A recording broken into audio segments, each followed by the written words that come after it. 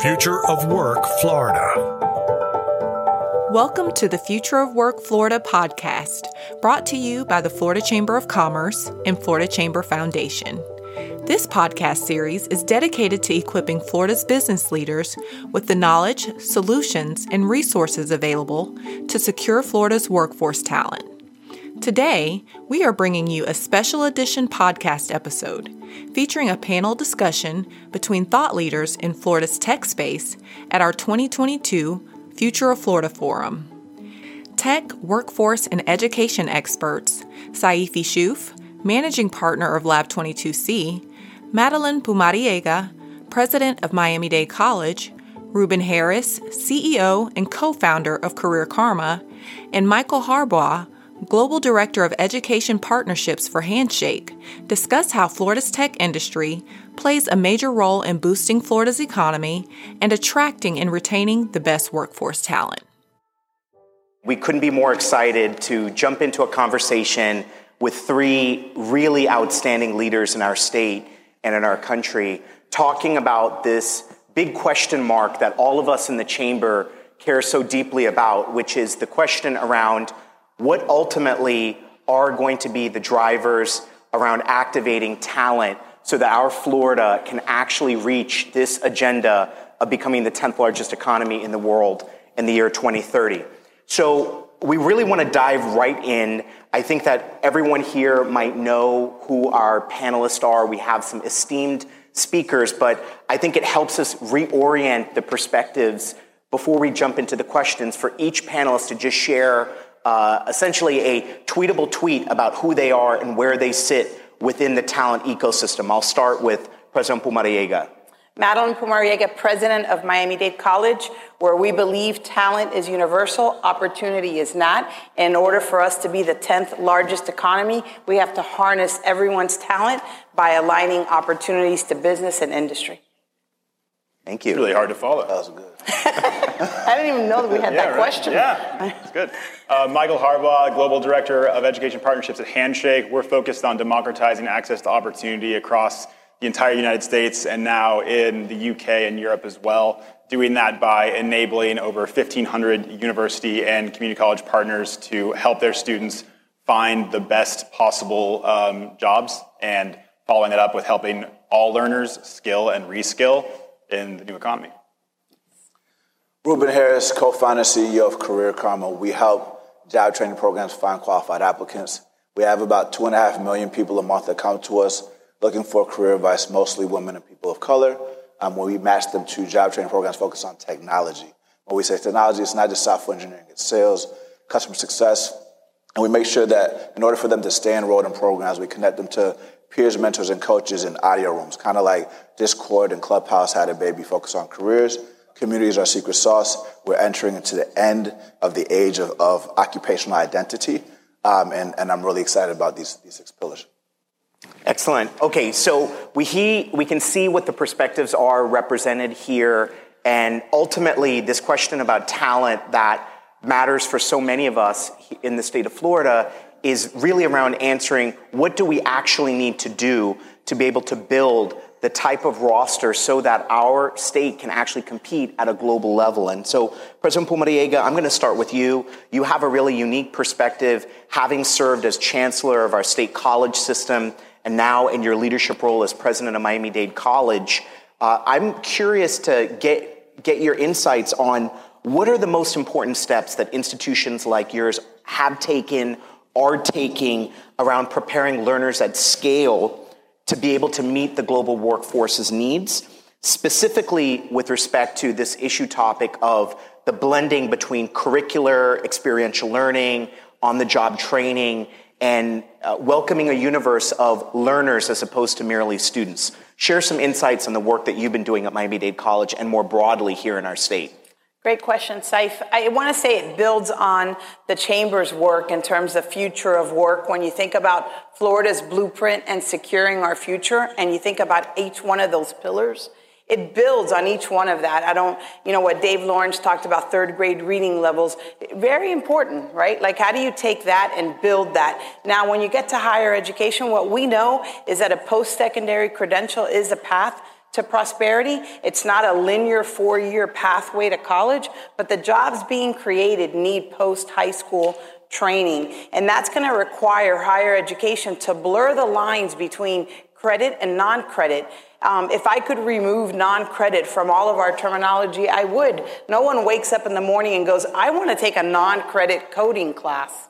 No, they want to level up, upskill, earn a certification that's going to position them to jump on any one of these platforms and connect them to a job. So I think how we do that as institutions critical.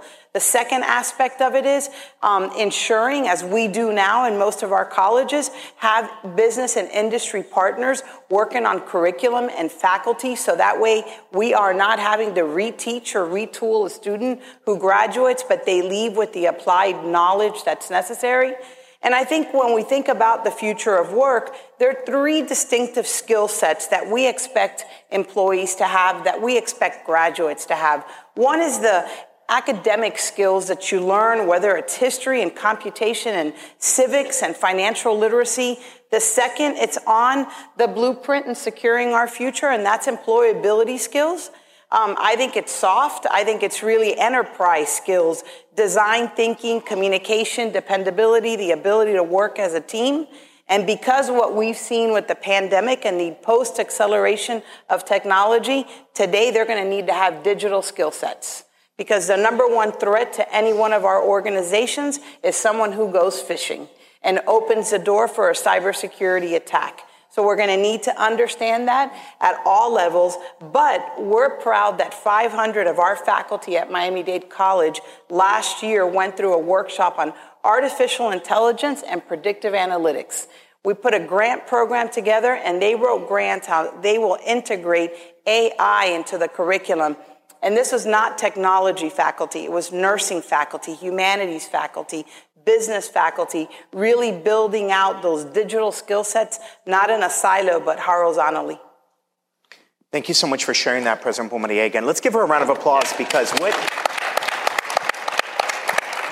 I think a really critical bit of information that President Pumariega shared there was about the idea that the faculty at your institution, you challenge them to step up and embrace a growth mindset around a frontier technology like artificial intelligence, which we all know, if we want to ensure our country's competitiveness in a really, really complex world where countries like India and China are churning out engineers at scale, it means that we have to not only radically upskill the learners, but we also have to ensure that the educators themselves have those frontier technology skill sets. And I know that Ruben, at Career Karma, you think a lot about this very issue topic, particularly around the domain of not just the traditional learners within our institutions like Miami-Dade College, but also how is it that we are meeting people that might be out there as adult learners so that they can make and take opportunities. And so what are the next steps, not only learners, but now we're going to put it to all of us who are business leaders. What are the steps that corporate partners can actually be taking to ensure that we are preparing learners and our workforce to be able to compete and thrive in the second half of the 21st century? And what are those competencies that you look for and that your platform is able to help equip those learners with in filling those gaps in the occupational spectrum? Big question. But thank you for the setup. So before giving action at it, I think it's important to say that the $2.2 trillion post-secondary education market is unbundling. So it's not about college versus non-traditional education. Like she said, there's college, there's non-degree programs like eCornell, there's corporate courses like Salesforce Trailhead, there's boot camps, there's MOOCs. And I really like what you said about credit versus non-credit, because it's important to think about stackable credentials, because just because employers are dropping the requirement to have a college degree, and that's very popular right now, doesn't mean that just because you hire someone with a skill set without a college degree, that they don't want that option in the future. So I think one of the first action items that an employer can do is drop the requirement to have a college degree. Second one is making sure that if you are educating people through skills-first initiatives, that it has that stackable credential component to it.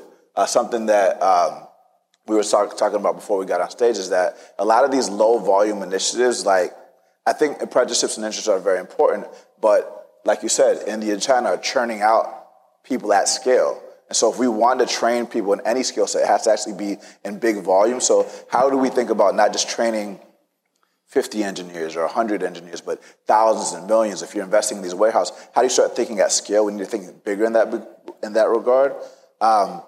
So if I was going to break down 3 pillars for employers, I would start thinking about external talent pipelines, internal talent pipelines, and then how do you leverage your team in order to help everybody get there? Because a lot of employers are offering education benefits for their talent to take advantage of. But a lot of times those education benefits are just focused on attracting talent and retaining talent, not necessarily driving business outcomes and helping people go from one place to another.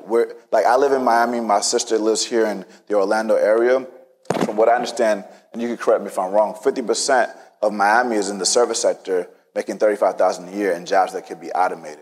We want to make sure that our company isn't just, every company is a tech company, but we want to build our people to the future with this as well. So how can you invest in a warehouse and invest in robotics, but also make sure that those warehouse workers have the option to take advantage of the benefits and be in the technology roles as well? So really think about those things. And just because you're offering these things doesn't mean that they'll actually know how to get the help that they need whenever they're stuck. And a lot of times the people that are funding the programs don't have the guidance that they need. So how do you think about coaching and mentorship when it comes to internal talent mobility is what I would say.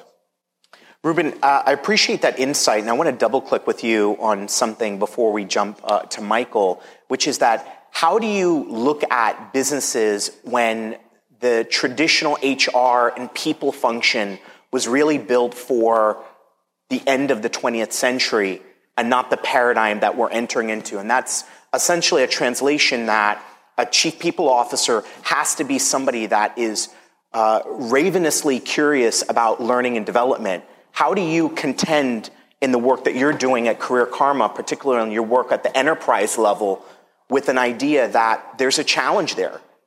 I mean, I think the role of a CHRO is starting to become more and more powerful. I don't know if you all know this, but the current CEO of LinkedIn actually doesn't have a college degree, which is interesting because most people that don't have college degrees don't have LinkedIn profiles.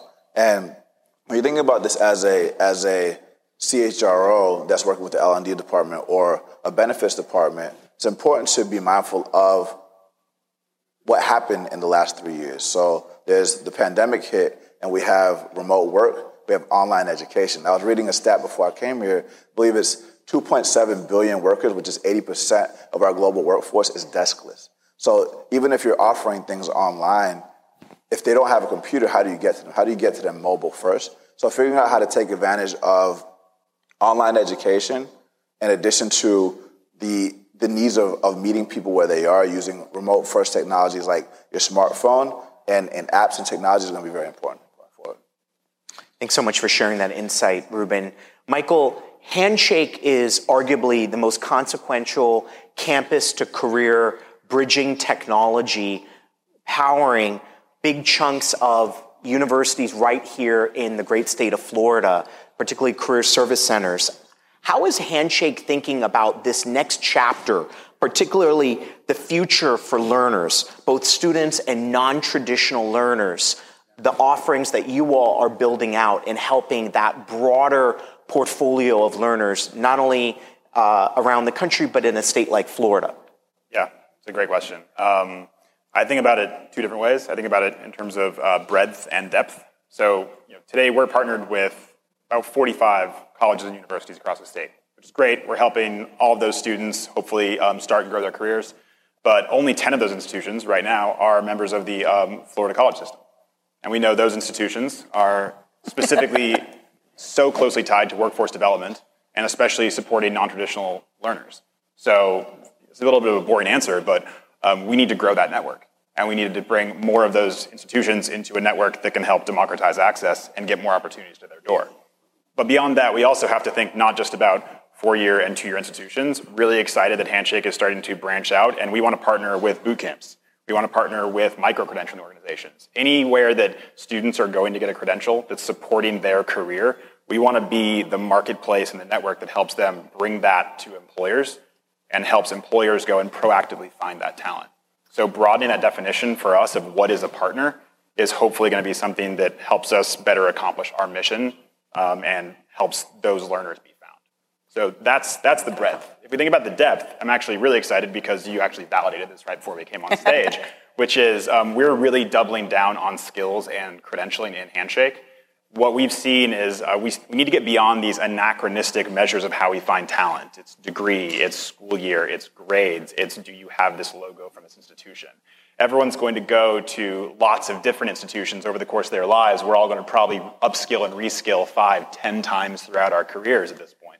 We need to be able to identify learners based on all of those things. So what we're doing is building the ability for qualified skills, which I know is a buzzword, I'll try and define it, qualified skills to be found by employers. What does that mean? It means if a learner is graduating from Miami-Dade and they've taken a set of courses, maybe we can automatically pull out all of the skills that we know they have learned from their coursework, but also look at their Handshake profile where we have all of their work experience, their organizational affiliation, and all these other pieces that make the story of who they are. I always share my story. I was a history major, which means I majored in unemployment. And my first job out of college was calculus teacher, which makes no sense unless you look at all the time that I spent working in like social justice education programs after school. And so if we can help students tell that story and pull out those skills and then put them in a marketplace where employers can actually find them, that can really change the way that employers are able to recruit. And I'm excited because we're going to be doing that really in close partnership with institutions like Miami-Dade, and they're going to be leading from the front on that.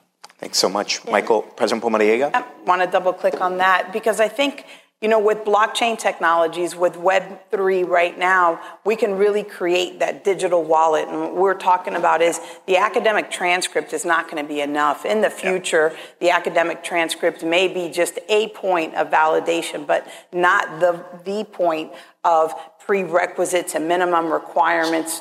And so how do we then leverage blockchain technologies and have a student who sets up a Handshake profile or builds a skills locker, have it on their phone, which when they go in to apply, you scan it, it's got it there. If you took this course, it relates into these skills that are needed for this job.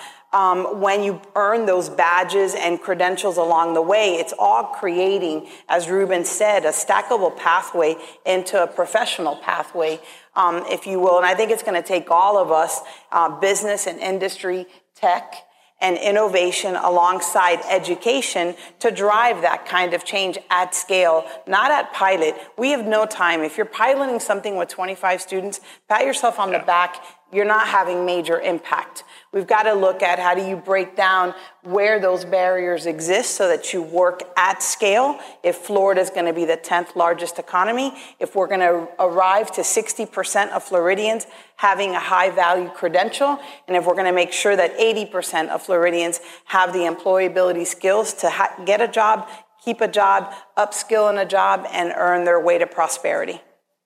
Thank you for sharing that. I also feel like you throwing out blockchain was meant to be like bait for me to jump at it, and I'm going to jump at it right now. That was a soft I know. pitch Thank you. I appreciate that. But I do want to say something that I think is really relevant. I think a lot about this in the work we do at Lab 22C, working with some of the best frontier technology companies in the world that now call the great state of Florida home, that drawing from the world of blockchain, what we've seen and what the pandemic really ushered in many regards, is the decentralization of global innovation.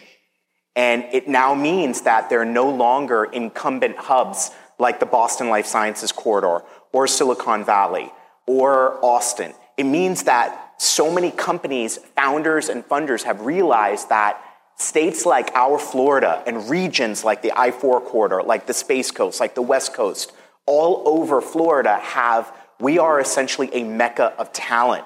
But against that backdrop of talent, we have to actually activate that. And that really comes from campus to career. And so the decentralization of American innovation means that regions that have business leaders like Mark Wilson, like each one of you, that are finding ways to come up with novel programs. And I saw this during my time at FIU, working hand in hand with faculty members and also alternative technology companies like Handshake and Career Karma, there's a better path forward. I want to ask each one of you for a closing thought. And we're talking today all about this idea of Florida in the year 2030. And there's quite a jump from where we are today to be able to get 8 years into the future. And so I want to ask each one of you to give us a perspective around if we were to imagine Florida in the year 2030, and we have reached our highest point of success in optimizing talent, given the role that each one of you play and your institutions play, what would that Florida look like, and what should it look like in the year 2030? Michael, I'll start with you, then we'll go to Ruben, and we'll give Madam President the closer. Yeah. For me, I think in 2030, we've helped solve this gap that exists today between all of these learners who desperately want to get into the workforce and all of you who are looking for that talent, and there's a disconnect. We've helped close that gap by creating a really seamless flow of information between higher education institutions, non-traditional education partners, and the workforce. And we also are providing data back to local workforce development orgs, back to the Chamber of Commerce to see where do we need to develop more learning programs? Where do we need to attract more businesses because we have an excess of talent in this specific industry? That data is out there. We just need to move from a place of that data being a lot of noise to a lot of signal. So it's that combination of the data and the infrastructure. We can close that gap in the next 8 years. Thank you so much for that insight. Ruben. Yeah, so we talked a little bit about the private sector. I think it's important to have the private sector involved with these 6 pillars, but I think it's important to also acknowledge that the public sector puts more into workforce development than the private sector ever has or ever will. So I think I've always wondered why the Department of Education, Department of Labor don't work together. So how can we work together to have the public sector incentivizing these programs focus on skills first initiatives, and how can we normalize this stackable credential pathway so that these Floridians can reach the point that the president just shared with us. Thank you so much, Ruben. President Pumariega. So 2030, we're number 1 in workforce in Florida. We set out the goal that the governor said on his first day that we would be number 1 talent state in the country and in the world. And how do we get there? It's going to require us to continue to work at scale. But I think that one of the things is the continued investments. We're seeing more and more in Florida, the investments in workforce. The investments, as Ruben was saying, you have the Department of Labor and Department of Education working in concert together, whether it's building second chance programs, whether it's building apprenticeship programs, internships. We're giving credit for prior learning, just like we're doing today with military veterans, where we're going to give them college credit. We're doing that at scale, whether you're working at Walmart, you're working in an IT company, or you've come out of the military. I think that we're scaling those things that we know are proof points today in building that talent ecosystem. And by 2030, we'll have those measurements accomplished, the goals in the blueprint, but most importantly, have a talent ecosystem that's nimble enough to be able to adjust to the growing economy, the innovative economy, and what I believe will be the future of work, which will not be as stagnant as we've seen in the 20th century. The second half of the 21st century are jobs that today we could not even imagine will exist, and we're building for those skills today.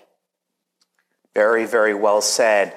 I think that we've heard from 3 leaders that are helping us push our state forward in different ways. What one piece of advice, quick piece of advice, would you share or ask, would you make of the business leaders in our state right now, because we have so many of them, what would you ask of them that is a single affirmative step that they could take to help push forward these efforts in closing the gaps in our talent paradigm? I'll start with President Pumariega and work our way back to Ruben.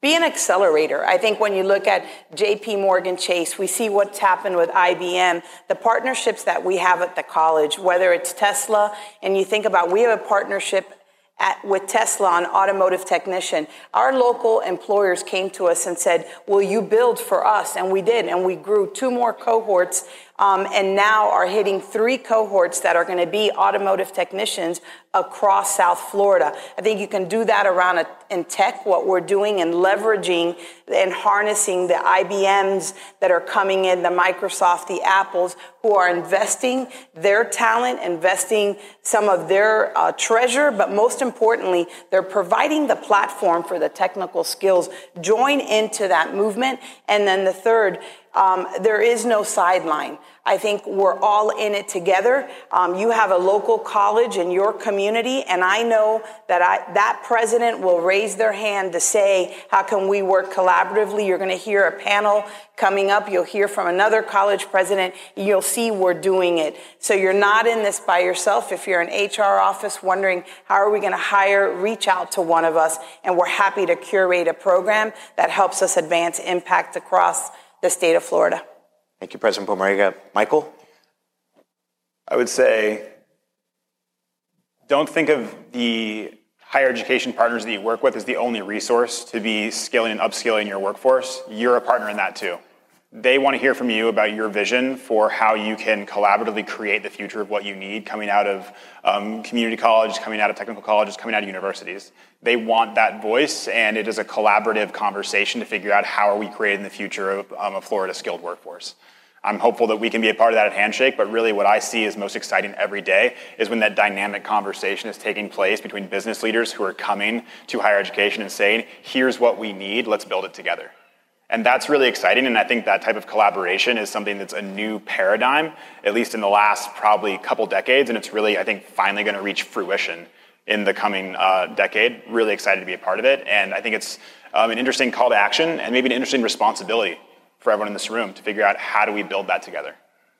I'll give you three quick things since I know we're out of time. So number one, if you want to be an accelerator in your employer, go to careerkarma.com/enterprise. If you are someone that wants to break into tech or know someone that wants to break into tech, go to careerkarma.com/apply. If you want to ask questions in general and sit around and listen to the voice of people, the purpose of technology is to give people a voice, the power to create, the power to organize. We got to listen to them. Go to careerkarma.com/events. If you don't see any of that and you just want to talk to me, Ruben at careerkarma.com. Thank you. Thank you for joining us for today's Future of Work Florida podcast. To find out more about the resources discussed in today's segment, we invite you to visit our website at flchamber.com/Future of Work Florida. Together, we can champion the future of work and create America's best workforce right here in Florida. Be sure to subscribe for future content.